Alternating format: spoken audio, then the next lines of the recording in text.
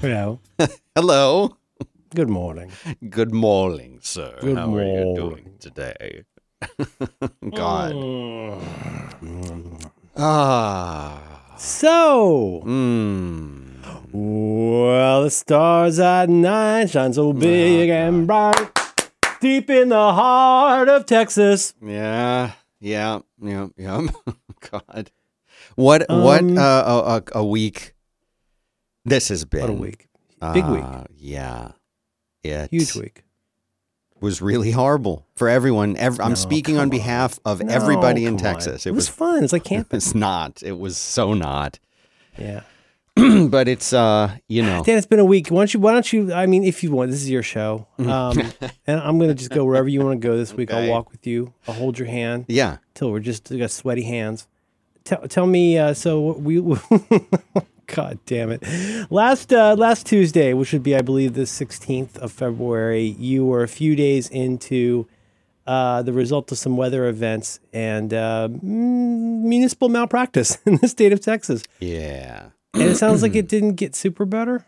No, I mean, it actually got worse. I was really lucky because in the beginning, okay, so for our international... Take us, this is going to be an epic episode. Take us back as far as you want to go. I'm gonna hit mute and drink this iced coffee and listen to you. Okay. Remind us what the heck is going on. Yeah. So going on in Texas these days. What happened is last week, we got I think it was Sunday, wasn't it? We got a freak kind of Arctic vortex, I think they called it, where across the whole country there was extraordinarily cold weather. But for whatever reason in Texas, it wound up doing something that it does very, very occasionally, maybe once a year, maybe once every few years, and that it snowed. And that's unusual to happen for sure in Austin. It happens a little more frequently in the northern parts of Texas, but we've had that before, and that wasn't the big issue. The big issue was not only did it snow, but that the temperatures got really, really, really low, down into the single digits across most of the state. And because of a lack of planning, and some people would say, a desire to just not spend money where it needs to be spent, most of Texas, the power infrastructure here was not winterized. So in Texas, we have pretty much all of the kinds of energy sources that are anywhere. We've got coal, we've got gas, we've got nuclear, as you say. And we also have renewable energy such as solar and wind turbines. Wind is a minority contributor, but that's what Fox glommed onto as why the Green New Deal is terrible and renewable power will never work. Right, but in fact, I don't know if you saw Tucker Carlson was real mad about you guys complaining. My understanding is that one of the few sources that did continue to work was the wind. And of course, we didn't know that a week ago. We didn't really understand anything, especially those of us who were like small hands. Yeah, who were living through it. But it turned out that they all failed, basically for a variety of different reasons. The nuclear plant failed because my understanding is there was a couple reasons. One is the water pipes that were bringing the water that it uses to cool, maybe they froze or something. But then also there were some sensors that shut down that caused it to shut down for safety. And then many of the wind turbines froze because they weren't winterized. Of course, they have wind turbines in very, very cold climates and they work just fine because those climates know that it's going to get cold. So they build in the things that defrost them. We didn't have that. In San Francisco, a lot of the windows don't have screens. Right. Because we hadn't had screens in our house for 20 years. And the only time we would use like ad hoc, like the kind of screens that you can just kind of like stick into the window. And the reason I say that is because we don't need screens mostly. You need screens. If you live in Gainesville, Florida, buddy, the worst mosquito attack I ever had was at a campground outside Gainesville. But we don't get those kinds of bugs. Right. We get sugar ants, but we don't get mosquitoes. We don't. So, but what I'm trying to say is, if it did happen that for whatever reason somebody dropped a mosquito bomb on our city title, then we'd all sure as heck be figuring out how to get screens. Yeah. But even that is just a one axis anomaly. It's not like that's connected to how we also, have heat or water or electric right. or whatever. And the complexities of how those things play together is, as we talked about last week, very difficult to plan for. Very, very. And in addition to that, the coal generators also failed because they got too cold. The gas had problems because there was freezing issues there. So in other words, all of this could have been prevented, but this kind of thing only happens in Texas like every, I don't know, like 20, 50, 100 years. It's like it's so rare that Rick Perry says they'd rather have no power than all that government intervention. Well, did you see that? No, I didn't see Rick Perry, the guy he got some cool glasses, Mm-hmm. so he looked 40, and he says, ooh, we don't want the government getting up on our grid. Right. We like it this way. We like it in the dark. We're happier this way. No. Hi, I'm a very cold libertarian. I have no water. Yeah. So what happened as a result of this was, also here's the interesting thing. Apparently the way that there's a company called ERCOT, which is, I think it's supposed to be a nonprofit, I don't know, that basically controls the Texas power grid. But one of the interesting things is they essentially had to turn the power grid off, I guess, in a certain way, because the stories that I kept reading were that we were minutes and seconds away minutes and seconds, from the entire power grid being not destroyed, but shut down. They said going down for months. Months, because it would take it months to bring the whole thing back up. So they basically had to turn this thing off, or else we would still have no power. And that would be ridiculous kind of epic disaster. So they did what they had to do. They turned the stuff off, which meant most people in Texas were without power. For some weird reason, I never lost power through this whole thing, when just a week before, when it snowed, we lost power for 15 hours. So I don't know why I had it this time. And then the week before that, we had freezing rain and we lost it then too. So I have no idea why we had power, but I was so grateful. But then what happened was, they tell you when there's no power, and you're especially, but even when you're not, when you're hitting the single digit numbers or below freezing in general, they tell you to drip the faucets, right? Mm-hmm. So everyone's dripping the faucets in Texas. So what that did is that drained all of the water supply. And oh my God, talk about unintended consequences, law of large numbers. Yeah. Like, it seems like such a good idea, because then you're dealing with the axis of don't want pipe freeze. Right. You don't want them to burst. What about the axis? Yeah. It's like that old bit. I don't know if it's true, about like how, everybody takes a bathroom break in the Super Bowl at the same time. And I doubt that that's true, but the analogy stands. Like, if everybody flushes at the same time, we flush, the shower gets cold, but Texas flushes, and Austin gets a cold. So what happened was, all of these reservoirs that are normally full, they are what is responsible for ensuring that there's pressure enough to push the water to everybody. And I don't know about the other parts of Texas, but I know about Austin because I've learned a lot about it over the last week. All of our water is interconnected. It's one system. It's the municipality it's called Austin Water, and it's all connected. Everything is completely connected.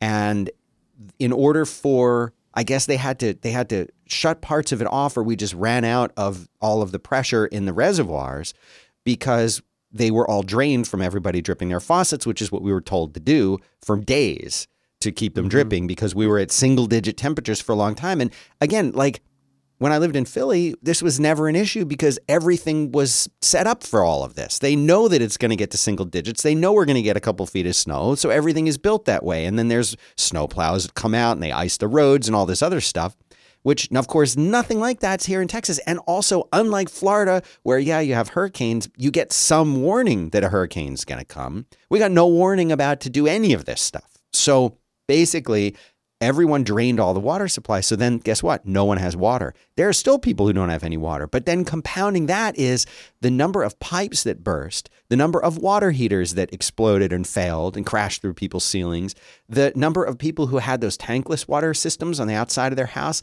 Those are completely busted. Every single person that I know, without exception, that had a tankless water heater, all of them failed. All of them burst. Most of the people that I know had burst pipes. Most of the people that I know had burst pipes. And many people that I know our water came back. I think we did 3 or 4 days without it. And it finally came back. It was a trickle, just a little drip on like Saturday night. Sunday morning, it was enough to wash your hands. Sunday night, it was almost enough to take a shower.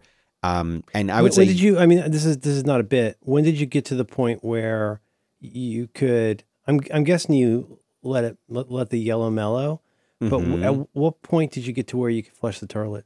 well, I spent 3 days shoveling snow into buckets and taking it inside and melting it. You're living like a caveman. To use to flush toilets. It's insane. So the saying goes, if it's yellow, let it mellow. If it's brown, Yes. flush it down. And Right. so, If it's loose, call Dr. Goose. We had a designated toilet for the urines, and that Designated. we would flush less frequently. And then we had. Oh, that is really smart. Thank you. I'm a And survivalist then you have like now. the guest bath, with the potpourri in it. That's where you let your dark materials gather. Yes, his dark materials. But what I realized was that there are, to me now, after going through this, I had 2 takeaways from this. The first one is what I define now as civilization. And 2, what I'm going to do to prevent this kind of thing in the future. So not prevent it, but prevent myself having to go through it quite this way. So the first thing is, to me, there are 2, because it's always 2 things with me. I was going to say. There are 2 things that define civilization to me now. One of them is electricity. And the second is running water that you can drink, because we still can't drink our water. Because apparently what happens is in these mains that all broke, by the way, all the mains broke in Austin. That's another reason why we didn't have water, because Damn, this sounds like a catastrophe. it was. I mean, not only were the people dripping and using up the reservoirs, but then all the mains broke when they froze and burst. So then they had to go around and fix all the mains. And then what happens is these mains, apparently there's pressure, the water pressure inside of the mains, that any little leaks or potential places in the joints or whatever where I guess contaminants could potentially seep in, it's kept out because of the water pressure inside of those tubes. But then because of the breaks and because of the reduced water pressure, I guess contaminants can potentially seep in. And because of the way municipalities work and things like that, if there's any % chance at all that there could be a potential problem, then because their goal is abundance of caution. Abundance of caution. They want to make sure that it's like Chris Traeger says, the microchip has been compromised. Like there was you've got a vulnerability, and now that's introduced right another new wrinkle. So the water has to be 100% safe in 100% of the area for 100% of the people 100% of the time, or they make you boil it. That's basically where it comes down to. So some areas of Austin have been released and they said you don't need to boil anymore, you can drink it, but it's just erring on the side of caution. So could I drink the water? I'm sure, but they don't want you to, so I still got to boil it. But this whole thing was just such a disaster, such a nightmare that you're spending time like shoveling snow and melting it on a fire. Like that's how I was living for days, and it really sucks. And like my friend Ryan was nice enough to say, like, do you want to take a shower at my house? Because he had water pressure because he was kind of in a more central area. So like just taking a shower after 4 or 5 days. Now, like, yeah, I've been camping, but it's different because when you're camping, you're going into it expecting that kind of thing. And you're not living in your own house, but just like you've got toilets full of like your own crap and you can't shower and you're shoveling snow. And it's like, it's just really horrible. And then the internet keeps going. You know what I'm saying? Like you can't, it's just, no, I absolutely we're do. so And, like, dependent on these fragile infrastructures, and our lives are fragile because of it. And it sucks. And that's horrible. I'll say it. I'll say the obvious out of state thing, which is it's unbelievable how much I want to say take it for granted. Yeah. Which is true. Absolutely. What I'm really trying to say is like what a modern miracle it is that for the better part of a century, it feels like we've had, again, I mean, Flint, Michigan, like that sucks. It's horrible what happened there. But by and large, this has been a solved problem. I'll say it again. It's like we've lost the recipe for ice. We've forgotten how to do any kind of infrastructure in this country. It's so stupid. And I'm not just talking about like going and fixing roads and bridges, although that's part of it. But like, it's just so wild to me. And I bet if you don't know why something's happening, assume that it's because of fear or money. Please write that down. If you don't know why something is happening or why someone is doing what they're doing, assume it's because of fear or money. In this case, I bet it's money, which is that like I think it is. infrastructure does not take care of itself. It does not plan itself. It's, I mean, wait till this happens with AI. It's really going to suck. Oh, I know. Like, I mean, when you think about that for a minute, woof, with supercomputers or what do they call them? Not nanocomputers. What do they call those crazy super duper computers? Oh, What the are those called? quantum computing? When quantum computing really gets big, oh my God. Imagine you don't have water except it's for the rest of your life in your brain. Oh my God, Dan, it sounds so horrible. I mean, you know how I know you're famous now? Hmm. You're on my TV. You know that? Yeah. You're on my TV. I was watching Rachel Maddow, and it was one of those nights. Oh, it's so crazy! We had to tear up the script and start over. And then I saw the name on the screen. It was Dan Benjamin, Austin podcaster. Yeah. So that's weird. So Do you have a link for that by any chance? Do I have a what? I don't know if we can find a link for that, but you find to put there, or at least get a screen grab. Somebody sent it to me on Twitter. I'll make a note to find that. Hold on. But was that no Wall Street Journal? Yeah. So what happened was I was being okay. So sorry, I took you off your story. I apologize. I just wanted to say I feel you. I can't even imagine, and just from so far away, it seems like to have all these different bits of things you expect to work not work. All failed. Everything failed. But it's a little bit like bad Wi-Fi on vacation, where you're like, bad Wi-Fi on vacation is worse in some ways than no Wi-Fi. Yes, it's much worse. And yeah, and it's like being married to an angry person. Like you don't know if it's gonna happen, and if it does, it's probably not going to be good and not very long. And I think that's what it's like. If you don't know, like, oh, should I go drop a deuce here? Well, I better do it in the guest bath with a potpourri, la la la, because who knows how long it'll be till I can flush my toilet. And then the lights might go off while I'm dropping the deuce. Mm-hmm. It's just, that must be, for somebody with anxiety, the idea of facing that, especially with kids in the house. And the stories about the kids. Really bad. Brutal. Yeah, it was really bad. People driving around in a car for hours just trying to stay warm. Well, and here's the worst part of it is in my neighborhood now, I live in hill country, and I'm up on this really big Are you one of the hill people now? I am one of the hill that we use hill folk. We don't use that term anymore. Hill folk. But yes, now we say mountain humans. Mountain humans. So, the problem was there was like 10 crashed cars on the side of the hill going up because people thought they could get up and down it, and they couldn't. Did you see the video of the truck crashed. sliding sideways down the street? Yes.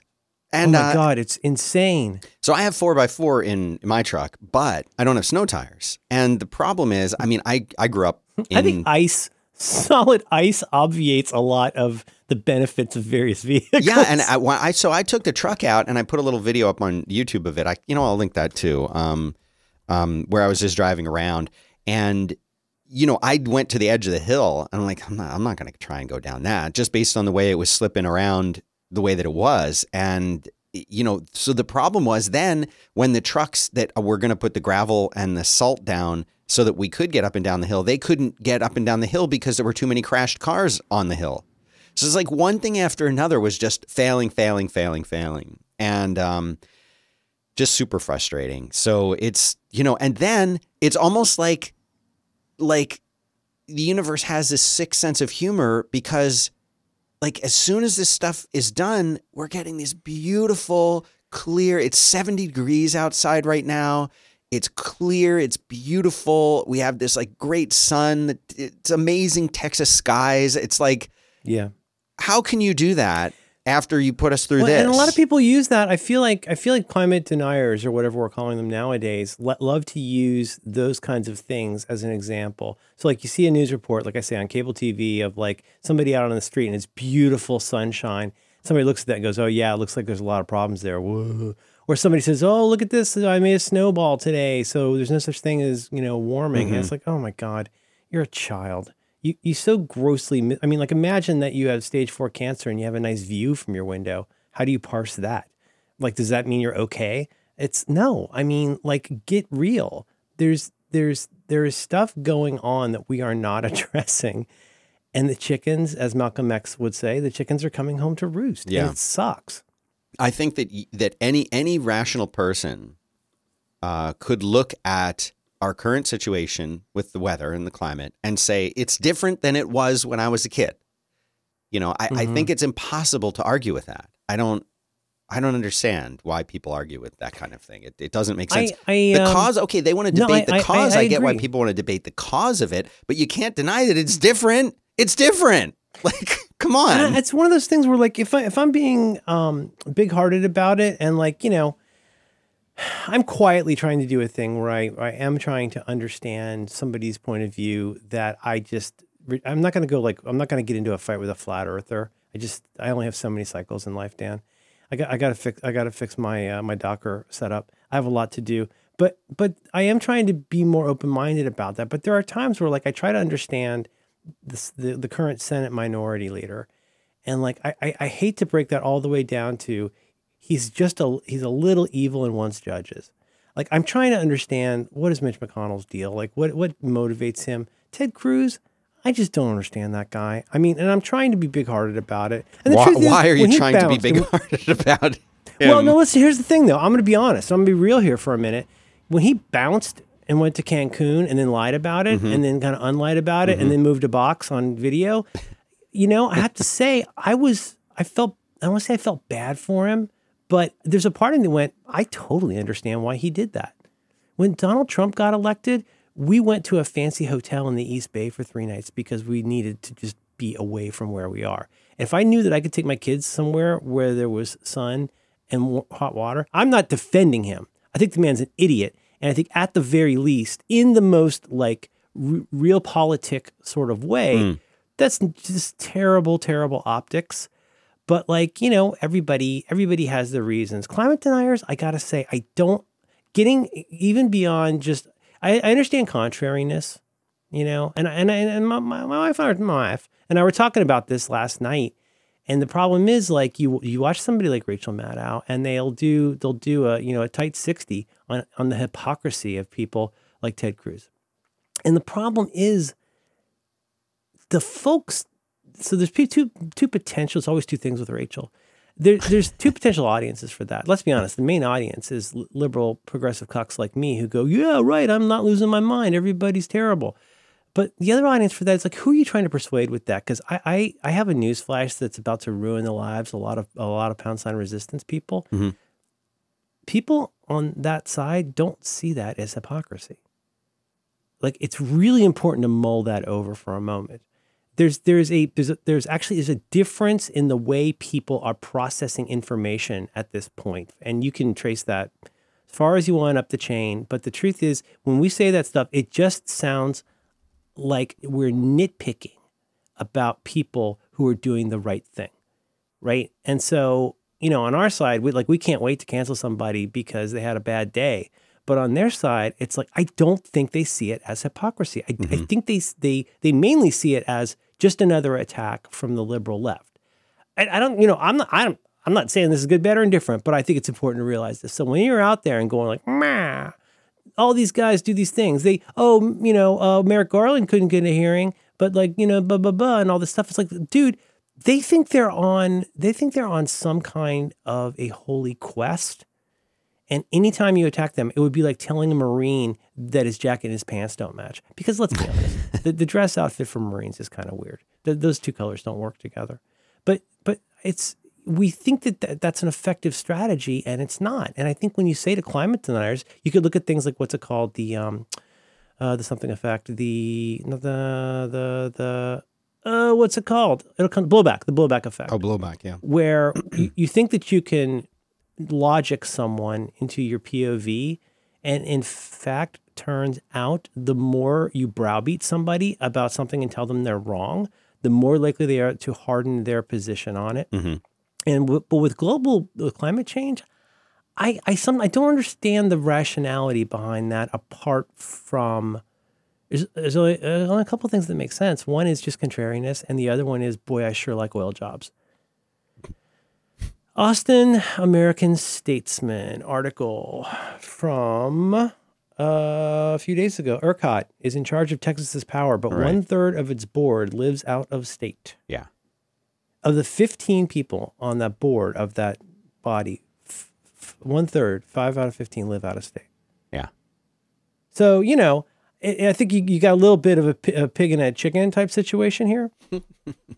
A chicken like that, you don't eat all of it. They say that the chicken is involved, but the pig is committed. Yeah. Steve's done that one before. That's good. Pig like that, you don't eat all at once. No. So I did find the video and I put it up on into cool. our show notes. Dan, where would people find show notes for episode 519 of your Back to Work program? They're going to go to backtowork.limo/519. And this is just a video of me driving around in Austin, Texas with snow everywhere. Cool. I'll do one of me on my scooter. Yeah, definitely do that. So you asked about the Wall Street Journal thing. So here's the problem. Austin Energy, who is my power company here, they were doing an amazing job on Twitter of keeping us informed and letting us know what was going on. They start out by saying, we've got 50 million people without power and here's the area. And then they started saying, like, we're working 24 hours a day. Here's our crew. This is what we're doing. This is the area we're working on. Here's the kind of problems. Here's why it's going. And they were tweeting I don't know if it was 24/7, but it sure felt like it. They were giving us great information.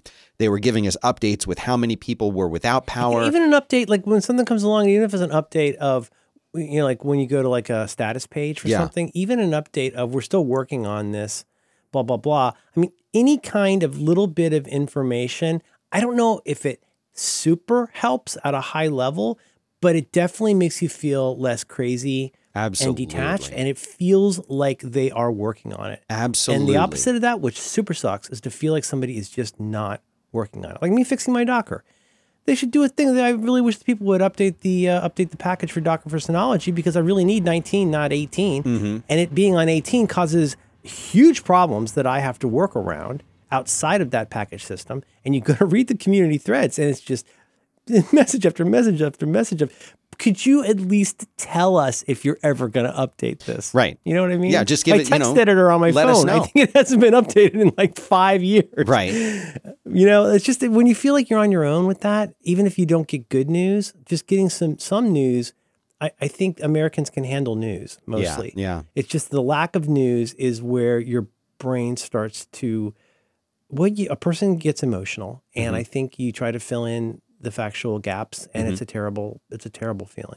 Well, you bring up a really great point, and this is something that I learned in my early years of doing IT work. Is there would be some kind of, like, we used to have a Sun. It was running. I think it was a Sparks.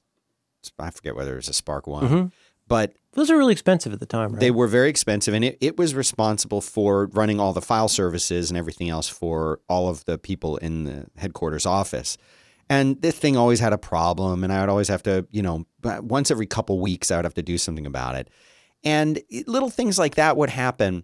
And what I found was it was more important to tell people that there's something wrong and I'm working on it right now than it was, even if that took me extra time to go let people know or make an announcement over the intercom or whatever, even if that would delay me fixing it by 5 or 10 minutes.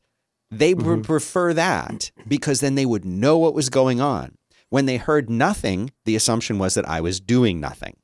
And by telling them, hey, everyone, there's this problem. I'm working on it. I don't know how long it's going to take to fix it, but I'm working on it right now. Then I became a hero when it came back on. But if I said nothing and just heads down fixing it, what's going on? Why isn't anyone telling us what's going on? What is he doing? He's not doing anything. It makes it seem like you and your team don't know how to fix it. And if it did get fixed, it wasn't because of you chose. Right. That's right.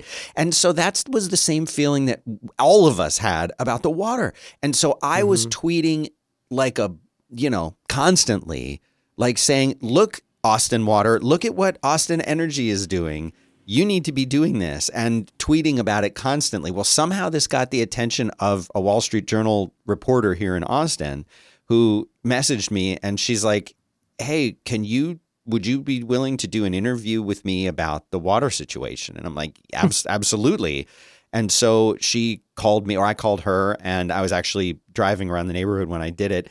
And we talked for a while, and she's like, well, I really appreciate it. She's like, can you send me some pictures of you shoveling the snow? And I'm like, yeah, sure. She's like, we're going to try and send a photographer out too. Journalists rule. And I was like, you're going to send a photographer out here? She's like, yeah, we want to get some aspect photos. of my job easier. and after like a few minutes, she's like, "Sorry, no, the photographer can't get to you." I'm like, "No, that's fine." But so she ran this story, and then I didn't know this because like I was shoveling snow. I wasn't watching TV, but a whole bunch of people started to tweet to me and they're like, "Hey, nice shout out today on Mad." I'm like, "What are you talking about?" So yeah, I found that out later, but that was, and like my mom called me about it the next day. She's like, "I saw you on," I'm like, "Oh, that's so cool." It's so weird how stuff happens. Like I never, how? My family was utterly uninterested. And by the way, it's uninterested, not disinterested. My family was utterly uninterested in every aspect of my make-believe job until I was on NBC News one night. It was like a really short segment. It was really stupid. I had dumb hair, but like my brother-in-law like called me on the telephone. When was this? Like, "I saw you on the news tonight. You must have a job." When was that?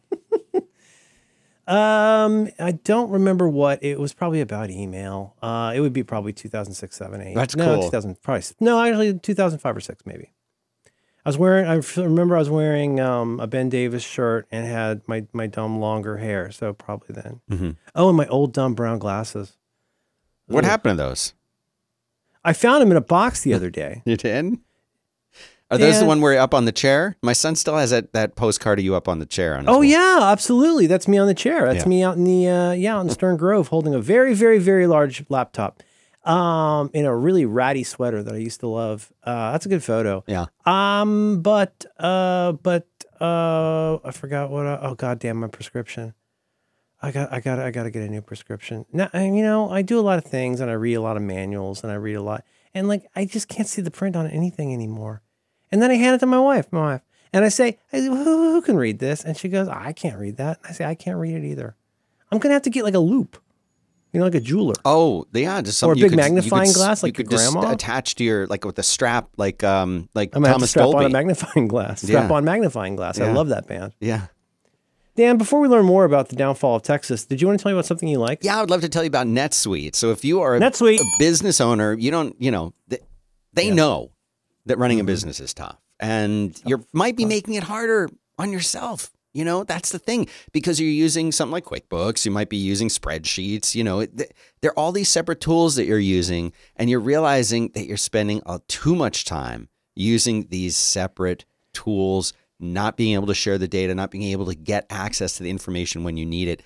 Well, that's what NetSuite is here to solve. That's the problem that they solve. Stop paying for multiple systems that don't give you the information that you need when you need it. Ditch the spreadsheets and all the old software that be honest, you've outgrown it. Now is the time to upgrade to NetSuite by Oracle. This is the world's #1 cloud business system. NetSuite gives you the visibility and control over your financials, HR, inventory, e-commerce, and more. Everything that you need all in one place instantaneously. Whether you're doing $1 million or hundreds of millions of dollars in revenue, you will save time and you will save money with NetSuite. There are over 24,000 companies using NetSuite right now. But the thing is, it's a very versatile package. They want to show you how it works and help you You're figure a versatile out. package. Well, thank you. They want to teach you and show you what it's all about. And the way that they do that is they give you this really great free product tour. So you go to NetSuite, NetSuite, netsuite.com/back-to-work. You go there, schedule your free product tour, and they'll get you going. This is a really, really great system. And if your business is growing, you really do need something like this. So last time, netsuite.com/back-to-work. Go there, check it out. And we appreciate your support. And thanks very much to NetSuite for making this show possible. netsuite.com/back-to-work. Thanks, NetSuite. Buck, buck. So the last thing that I did is, so for a long time, and then I'll be done talking about this Texas thing. I'm here all day. The thing about this Texas thing that I've wanted to, for a long time, be more prepared for stuff, whether it's power outages or freak snowstorms or other things. But the thing is, I don't want to go off the grid. I don't want to live in a compound. I don't want to politicize anything. I don't want to, but at the same, and to paraphrase, or say Grandpa Simpson, I am not a crank. You don't want to turn into a weirdo, right? Exactly. If you get too wound up in this sort of stuff, I mean, look at me in Docker. I'm not happy right now. I can't control anything anymore. I'm restarting my Docker containers all the time. It's driving me crazy. Right. you don't want to become a weirdo. Like, and you can lose yourself in this kind of thing. And and this is just a corollary to what we said earlier about taking care of stuff. But like, you can go, I think it's possible to go too far with this kind of stuff and not catch yourself. And now you're preparing, you cannot prepare for everything. Right. It's like liberal arts school versus electronics school. Like, one teaches you how to solve, the second one teaches you how to solve a pretty specific problem set. And if it works right, liberal arts education teaches you learn how to learn, ideally. I mean, yeah, you read Beowulf or whatever, but you learn how to learn and you learn how to use a library, as I've said numerous times. And that's why I'll be forever grateful that it's not that I'm smart, but like, I know that I can be smarter and I know that I can fix things. But on my very best days, which are few and rare, I also know how to catch myself when I'm going too far down a rabbit hole where I am, as they say in real estate, selling past the close. Stop. Like, you can't go too far. Yeah. But how do you know, or how would you know if you'd done this differently a year ago, would you have been prepared for this? Well, I don't know. And that's the whole thing is I've realized what about tornadoes? What about hurricanes? Well, yeah. What about EMPs? Like, I mean, where does it end? Well, I don't know that it does end, but I think you kind of have to pick, what you want to be prepared for or how your level of preparedness. So anyway, my whole thing is I decided that I just don't want to be completely unprepared for stuff, but I still want to live in a house, in a neighborhood, in a suburb or in a city. Like, I don't want to become some kind of extremist. But what my question the whole time I'm sitting there for a freaking week, I'm like, what can I do to be more prepared? And then I started to think about a lot of those things are kind of fun, and I like gear and I like any excuse to buy stuff and use stuff, and so I decided sorry to interrupt, but there are some kinds of things that, like an earthquake preparedness kit, for example, like, you're not supposed to do this, but if you've prepared and if you put together and maintain, the maintain part is so important, or you get moldy water, I learned. But that is something that could be beneficial, because let's say there's something in that kit you need when it's not a hurricane. Yeah. I guess even you could say, if you had a fallout shelter under your house, I guess you could use that to, as a root cellar and store your potatoes and stuff. Sure. But there are some kinds of things that are going to be uniquely useful for one sort of situation, while there are other kinds of things that would have benefits for you at non-catastrophic times. Yes. And maybe you're not supposed to think of it that way. Maybe it's supposed to be like a more military sort of approach of we don't use the lifeboats to go make out or whatever. Mm-hmm. But I think that must come into it a little bit. Like, is this going to be something super costly that's only going to be useful if something terrible happens? Or is this something that's maybe even a little less costly and could bring us benefits even when there's not something terrible happening? Right. That seems to me like that should somewhat come into the calculus.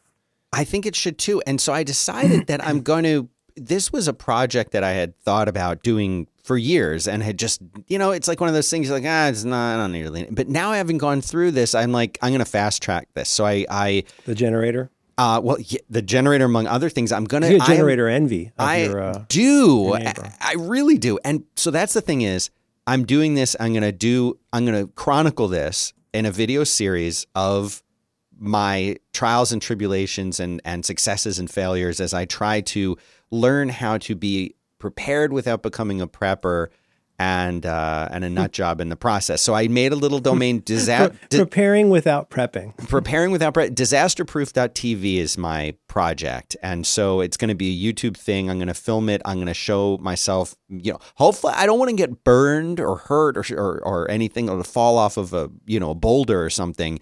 But I'm going to try to learn from people. I will be hopefully talking to the people who are out in the boonies and who live on compounds and are survivalists and all of that stuff to try and learn from them, but try to integrate this. Y2K could still happen, let's be honest. Into the real world as real practical advice. I'm going to take the person who lives out on the compound with the dogs and the guns and how they live and try and translate that into I'm a regular person, and here's what I can do with that. So that's in the show notes if people are interested in subscribing to the little channel that I'll be posting this stuff on. But I'm done, Merlin. I am done being unprepared, and so I'm through being cool. I'm through being unprepared. Cool. Yeah.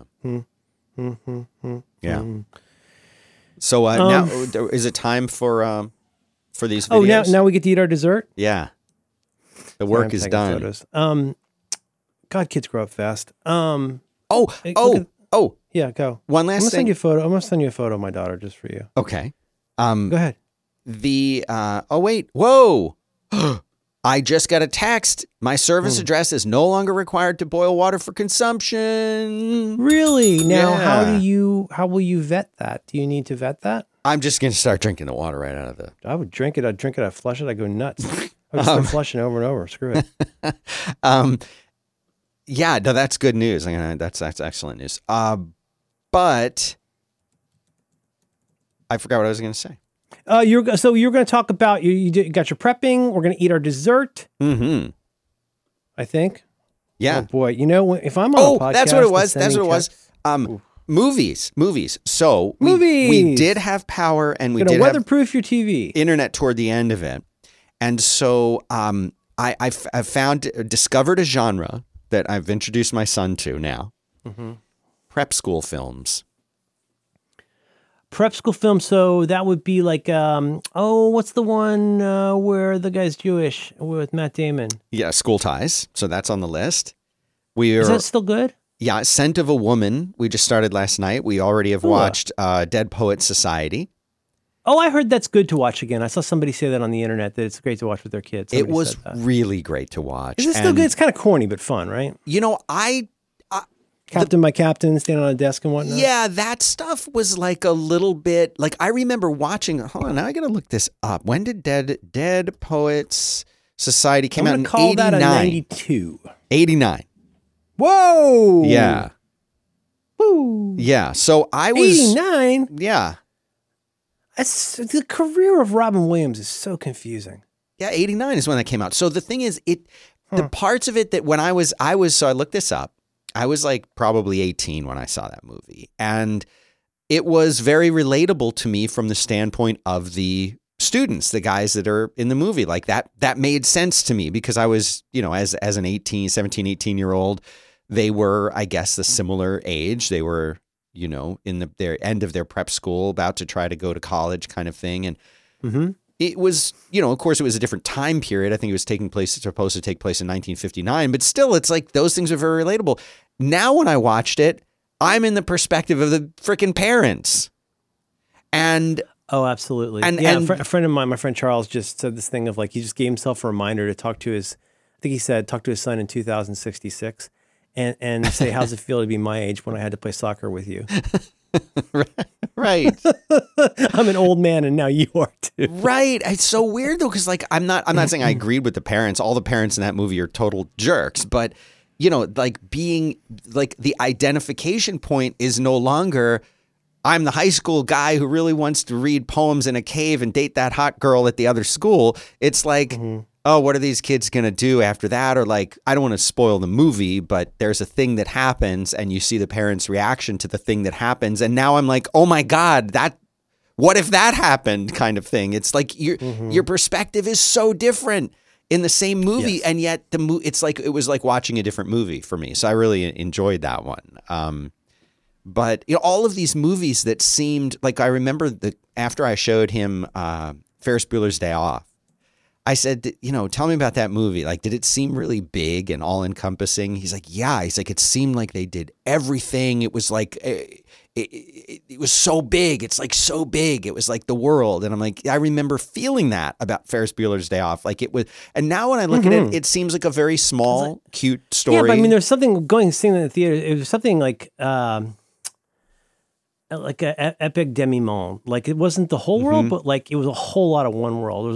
That was a big Chicago energy in that movie. Yes. Yeah. Yes. I like when the guys drive the car away. I love that actor. Is that Richard? Not Richard Edson. Richard Gere. The name of the guy from what was he in Mystery Train? That guy that's always in the Jarmusch films. I think you're thinking of the do-rag. Super I love Train. that guy. Super Train. Sausage King. So, okay. So I've got these clips. How are we going to get into these clips? So this morning I sent you. Is this good radio, Dan? I have concerns. No, we got to do it. This is not going to make a ton of sense to people. It doesn't matter. Okay. I think we just do It's going to be it. a production nightmare for you. No, it's done. I got it all set up. There's no problem. No editing, nothing. You sent me something this morning. You said for the show, one of your inscrutable texts. What do we? I have I think contributed to this. You're a lot like John Siracusa in that I think sometimes I don't know what your plan is, and so I can't really prepare. But you sent me a video. Talk about this video and tell me what you're thinking about today. So I was listening to, as you do when you can't do anything except listen to music because the world is crumbling around you. I took a really deep dive into Van Halen, and I was just, those first 4 albums are so good. They're so good, and they bring back so many great memories for me. And I was just sitting there at night, just listening to, Eddie's guitar work, and what I realized was that even someone like Slash, who I really, really like, you get Slash pretty quickly. You get what he's doing. You get his style. And really, although he's versatile, once you get him, it's the same in every single song that Slash plays in. That's his thing, and he's really, really good at his thing. But there is absolutely nothing straightforward about Eddie Van Halen's guitar. He reinvented so much about guitar. So much. I mean, that he's style, he's adapting things from other people, for sure, people like Hendrix. But like in the thing that you sent me, you really appreciate like what like he the was little doing harmonics with that his he's doing and with his amp. Yeah, it's insane. But with his role, also with his role in the band. I mean, he's the Pete Townsend of that band in the sense that he doesn't have the other guy that's not Duff, whoever the other guitar player is. You think about somebody like what's his name, Johnny Greenwood from Radiohead. There are these certain kinds of guitar players that are approaching their own role in a band in a very different way. Mm-hmm. And unless you're listening to the thing you sent me, which is an isolated track of a Van Halen song, I think it's difficult to fully appreciate like how much he's bringing to the band and like how much you hear Eddie Van Halen, you instantly. Like first time I heard "Beat It," I was like, "Is that Eddie Van Halen?" It was like it's his sound is so recognizable because of its peculiarness that you could hear a Michael Jackson song and go, "Is there any chance that that's Eddie Van Halen?" Yeah. And so then did you go down the isolated tracks rabbit hole? I did. I started thinking about it, and what actually this is because of you. This is an extension of the Pretty Purdy experimentation. You undid it. You hired the best. And then, so like that, I kind of started to just get into this isolated thing. And there is a lot. I don't know if Eddie Van Halen's guitar ISOs are, there's so many that I think he has to have more of those videos than anyone does, just for his guitar work. Just live performances of Eruption. There's got to be like 80 of them on YouTube. Yeah. And they're all the best version ever, according to the title. But one of my favorite Van Halen songs now, as a grown-up, is Dance the Night Away, which was a song that I feel like I'd enjoyed, when I was a kid, younger. It was back when you could boogie with style and ease. Mm-hmm. You feel love from across the room. Wow. But I feel like now my appreciation for it is just so much more because of all of the really great guitar work in that song. And so I was just listening to this thing and I sent it to you, and then you sent me a whole bunch of I'm only going to do a couple, but... So which one should we do first? How do you want to do this? Where do you want to jump in? Well, I don't know. I don't know how it makes sense. I could just play this "Dance the Night Away" guitar track, a couple segments of it. So let's hear it and share with our listeners. All right.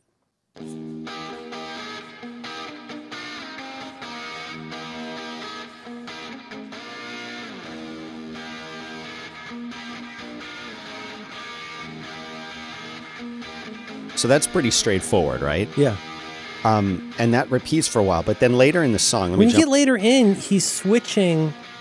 I don't know if he's doing. I think he might be doing something with phase, but he's doing something at one point where like he mixes up the sound, but he also knows when to lay back, which is one of his great characteristics. He could completely dominate every song that he does, but instead, he does a lot of palm muting, he chills. and I think he uses his volume knob a lot. He burns out pots super fast because he does this thing with his pinky to get that like violin sound. So listen to this part. Harmonics. He's tapping the harmonics out. Yeah, that's such a great sound.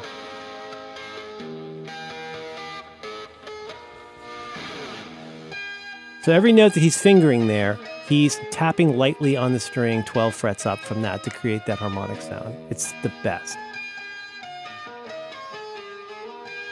But the thing is, this is not his solo. This is happening while everything else is happening in the song, and they're singing and everything else going on. You would not pick it out as something that sounds like a solo in the midst of the song. That's also, the point. All credit to Mike Anthony, who, in addition to like being the best singer in the band, there's so much heavy lifting with making their sound. I mean, I used to make the joke of all he does is play like quarter note E's, but like the truth is, like he's so tasteful for what that band needs.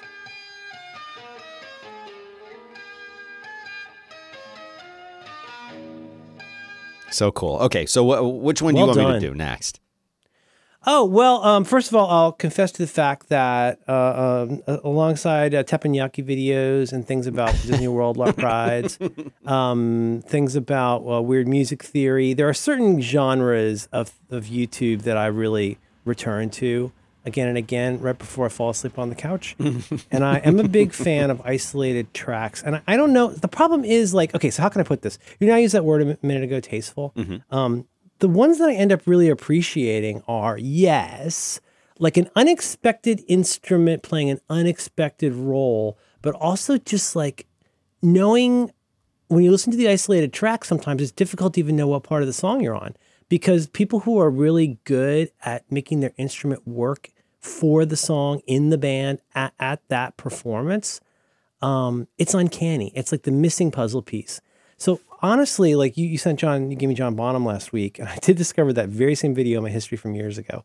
Oh, that's cool. Let me suggest, how about we do, okay, this is going to seem like a weird one, but trust me on this. Okay. Let's go with Paul's bass on While My Guitar Gently Weeps. All right. Now, it's going to seem real obvious at first, but like, I just want you to hear what he's bringing to this song. Okay.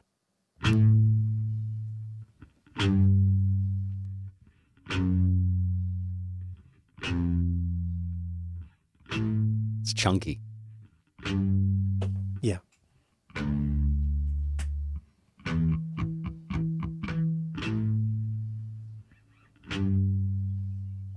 Let's just stick with it a little more. All right, you tell me what to do. Because part of it is it lulls you in with how simple and dumb it sounds. Like, what is this?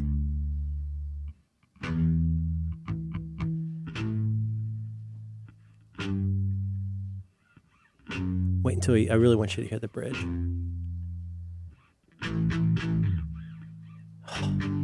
That's good.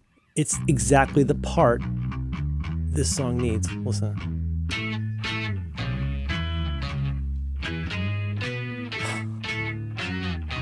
I've never heard this in the song before. Like didn't know this melody was going. I don't know how you were provoked. That part.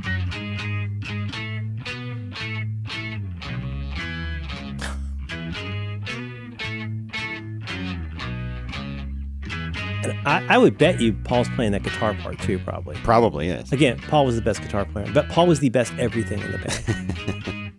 Okay, you get the idea. But now, okay, maybe just real quick for a little bit of contrast in terms of what a bass can do in a band. Let's listen to a little bit of, I think this is a sound check, maybe. This is John Entwistle's isolated bass on Won't Get Fooled Again. Okay. Can we listen to a little of that? There you go.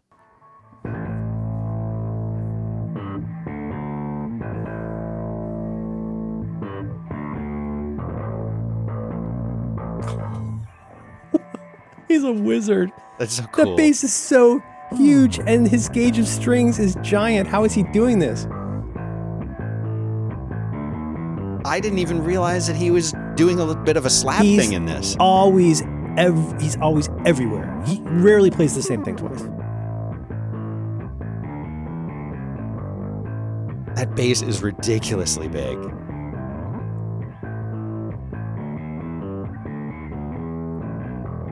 Just stay through the chorus.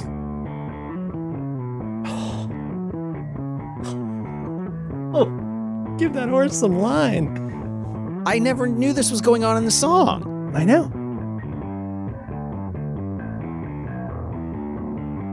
Just like yesterday.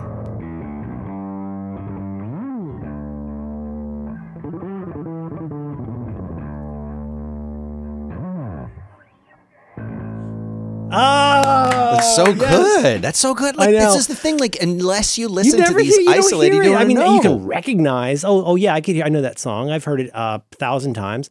But like these parts that come out are just but it works in the song. Yeah. I as somebody who came up playing guitar first, I'm like Lou Barlow. Like I started on guitar and then played bass. So of course I played bass like a guitar. Right. I tried to sound a little like Mike Watt for a while. But you can hear it. Let's see. Wait. This was a song. Oh yeah. So the song that plays for 2 minutes at the end of this song, that's me playing bass. I'm a very guitar oriented bass player. So I would never think to quote unquote write a part like that. Yeah. But he's thinking differently. It's like watching somebody who's great at piano do all kinds of crazy inversions and implied, plus his fingers. How's he doing that? His right hand must be like like two mallets. How does he do it?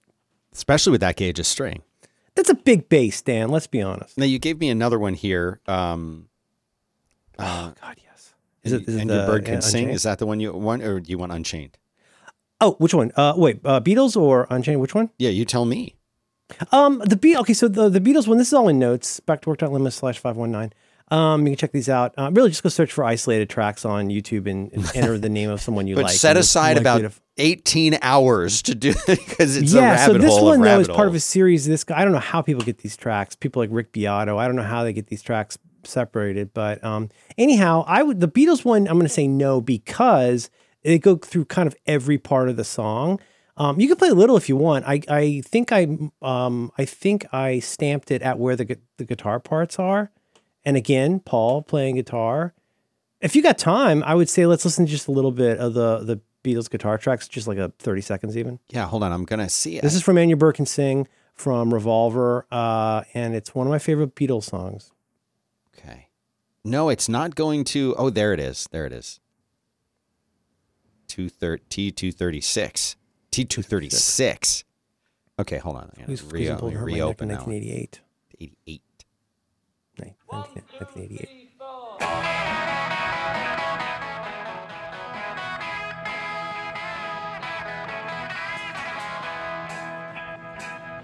Okay, you can stop. But just like, oh my God, that riff. So good. 1966, I believe.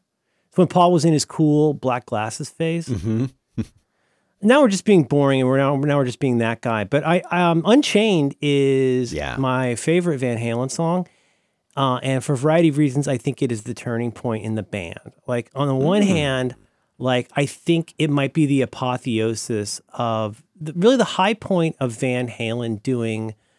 It's not metal; it's still I would call it hard rock, but like very catchy hard rock that really threads the needle between heaviness and catchiness. Now, the other reason that this Wow, that's a great way to say it. Wow. Yes. Because there's stuff on Women and Children First and on not Diver Down.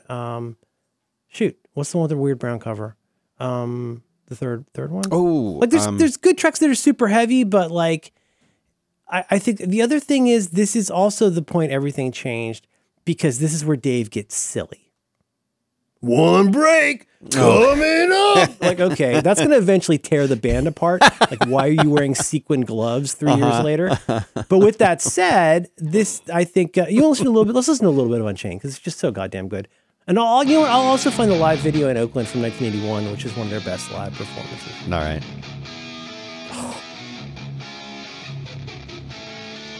Listen to that phase.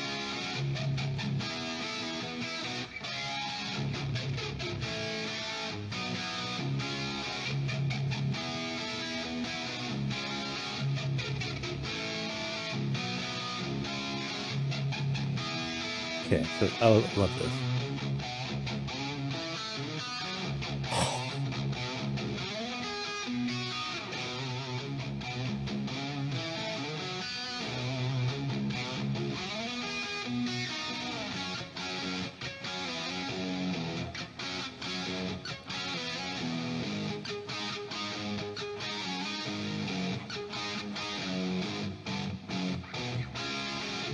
Okay, that's good.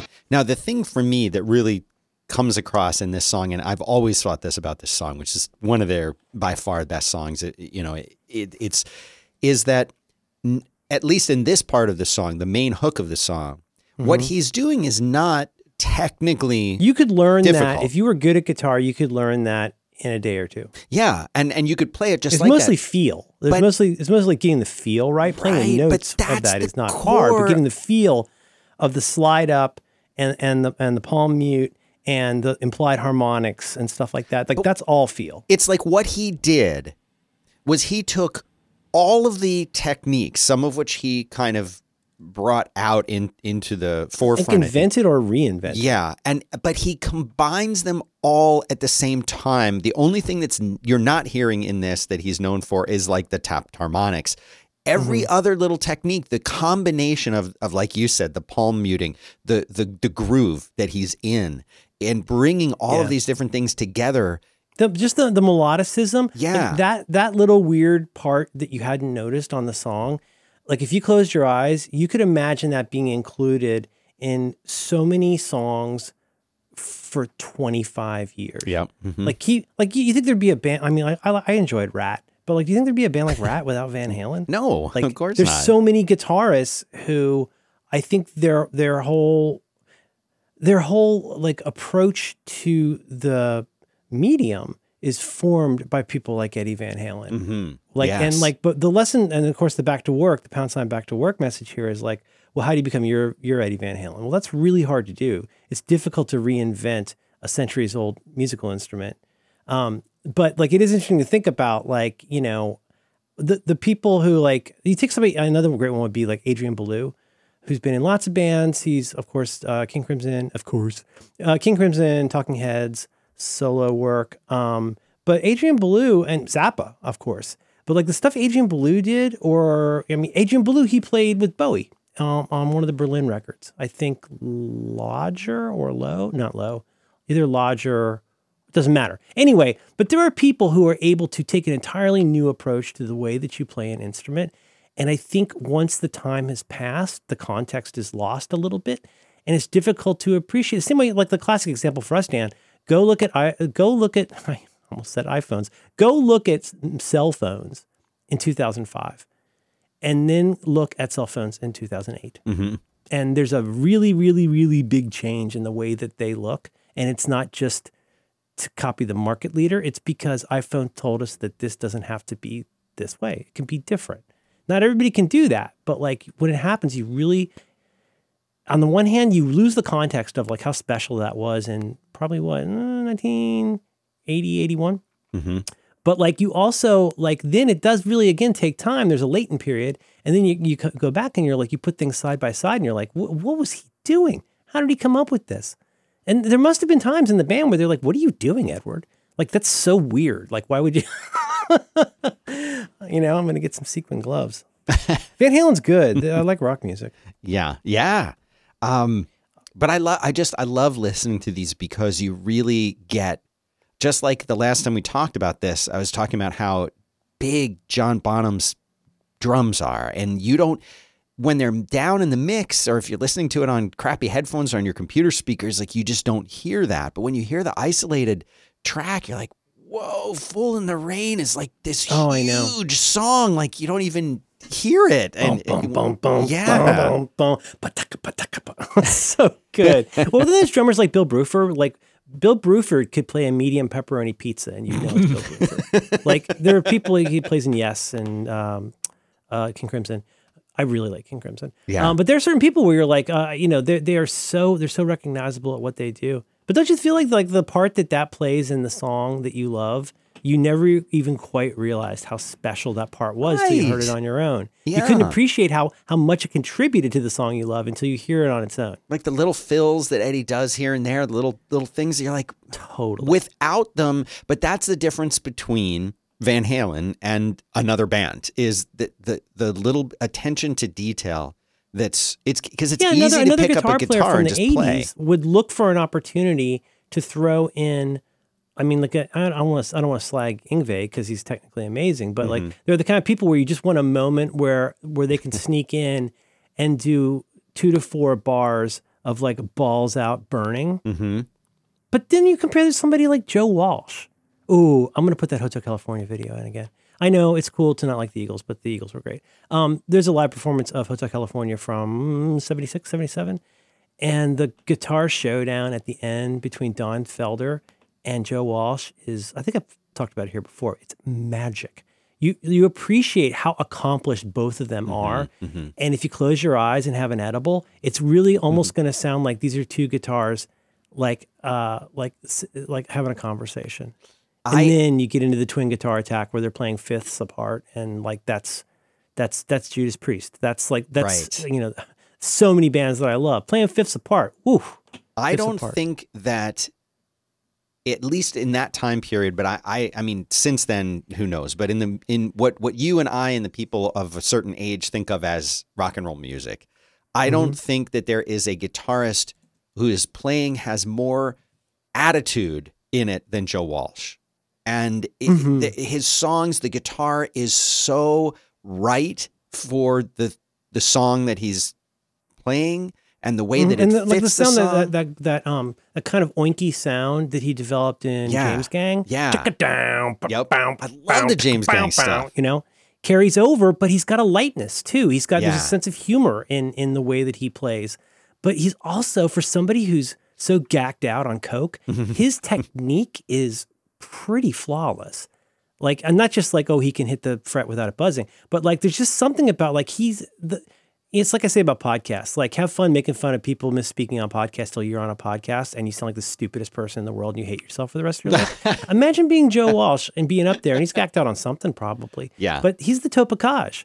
Like you go out there and like he's on stage and he's got this setup and people are changing guitars and like it's so hard to keep your head about you in all of that. But then on top of it all, he just lays it right in the right place. Yeah. Like he doesn't have to go crazy and jump off a drum riser. He's got a bandana and he's making guitar face, and it's the best. Joe Walsh. He ran for president in 1984. Was the Brown covered album Fair Warning? Is that what you're thinking? I think so. Yeah. Okay. I just That's didn't want to that's the avoid weird emails. one. Yeah, it's a really weird one. And then Diver Down. It's good, but it gets a little silly. The video for Pretty Woman. I don't know, man. I haven't watched watched that in a lately? long. No. What? The video for Oh Pretty Woman, the cover of Roy Orbison. Yeah. Pretty good song, but like the video is so wackadoo. It involves David Lee Roth dressed as Napoleon and two little people. That's all I'm going to say about it. Too good. Wow! But it also has little guitars. Senorita, I'm in trouble again and I can't get free. Senorita. Okay, that's Mike Anthony. Mike Anthony, when you hear that good vocal and backup, a little bit Edward, that's mostly Mike Anthony. Okay. He's a secret weapon. All right. Okay, I think we've taken enough of the people's time. Dan, what's going to happen next for you with this situation? Keep in the heart of Texas. You know, I'm gonna start becoming a prepper, and then going back. Is your beard going to grow a beard? Yeah. Oh You yeah. should make your daughter grow a beard. That'd be so cute. Just force her to, wear. Yeah, enforced beards. Yeah. If you're going to be a prepper, also maybe overalls. I've been doing suspenders. You might want to get your family suspenders. No. What about a cult? Oh, apart from the Mac, do you think there's something you'd want to do where you might want to, maybe you should have your own cult? Dan, maybe you need to move stop being one of the hill people and go get a compound. Have you thought about a compound? I think that I would be perfect to lead a cult. You would be so great at that. Everyone would be so confused. You should totally do that and get like a Don Corleone house with a big gate. Yeah. And then you just need a Luca Brasi. Just park the car Your in first front child of be it. a masculine child. You need a Luca Brasi if you're going to have a cult. No, or I you can know. shave everybody's head and give them Nikes. Go sleep on a bunk. Nope. Nope. You want to be comfortable. Yeah, it's important to be comfortable. I don't want to share a room with someone. But you're inscrutable. You would be a very good cult leader. I think it'd be great. I think I'd be Could you get like a big really wicker cut chair, out like a for it. Jim Jones chair? Not a look good in throne, that. but just I want to be comfortable. You would be comfortable, but also the nice thing, you and I are little guys. And by the way, a lot of people have been downing my height because of John Siracusa. Not that I care, but boy, you guys are weird. Dan, we're both little guys. What I'm saying is you could do a Peter Jackson perspective thing. Maybe you get like a Zach Galifianakis style tiny chair, and that would make you look statuesque. Like Yeah. Darby O'Gill and the Little People type situation. Yeah. Yep. Yeah. Mm-hmm. Okay, let's button this up. All right. Okay, I love you. Love you too, Merlin Man.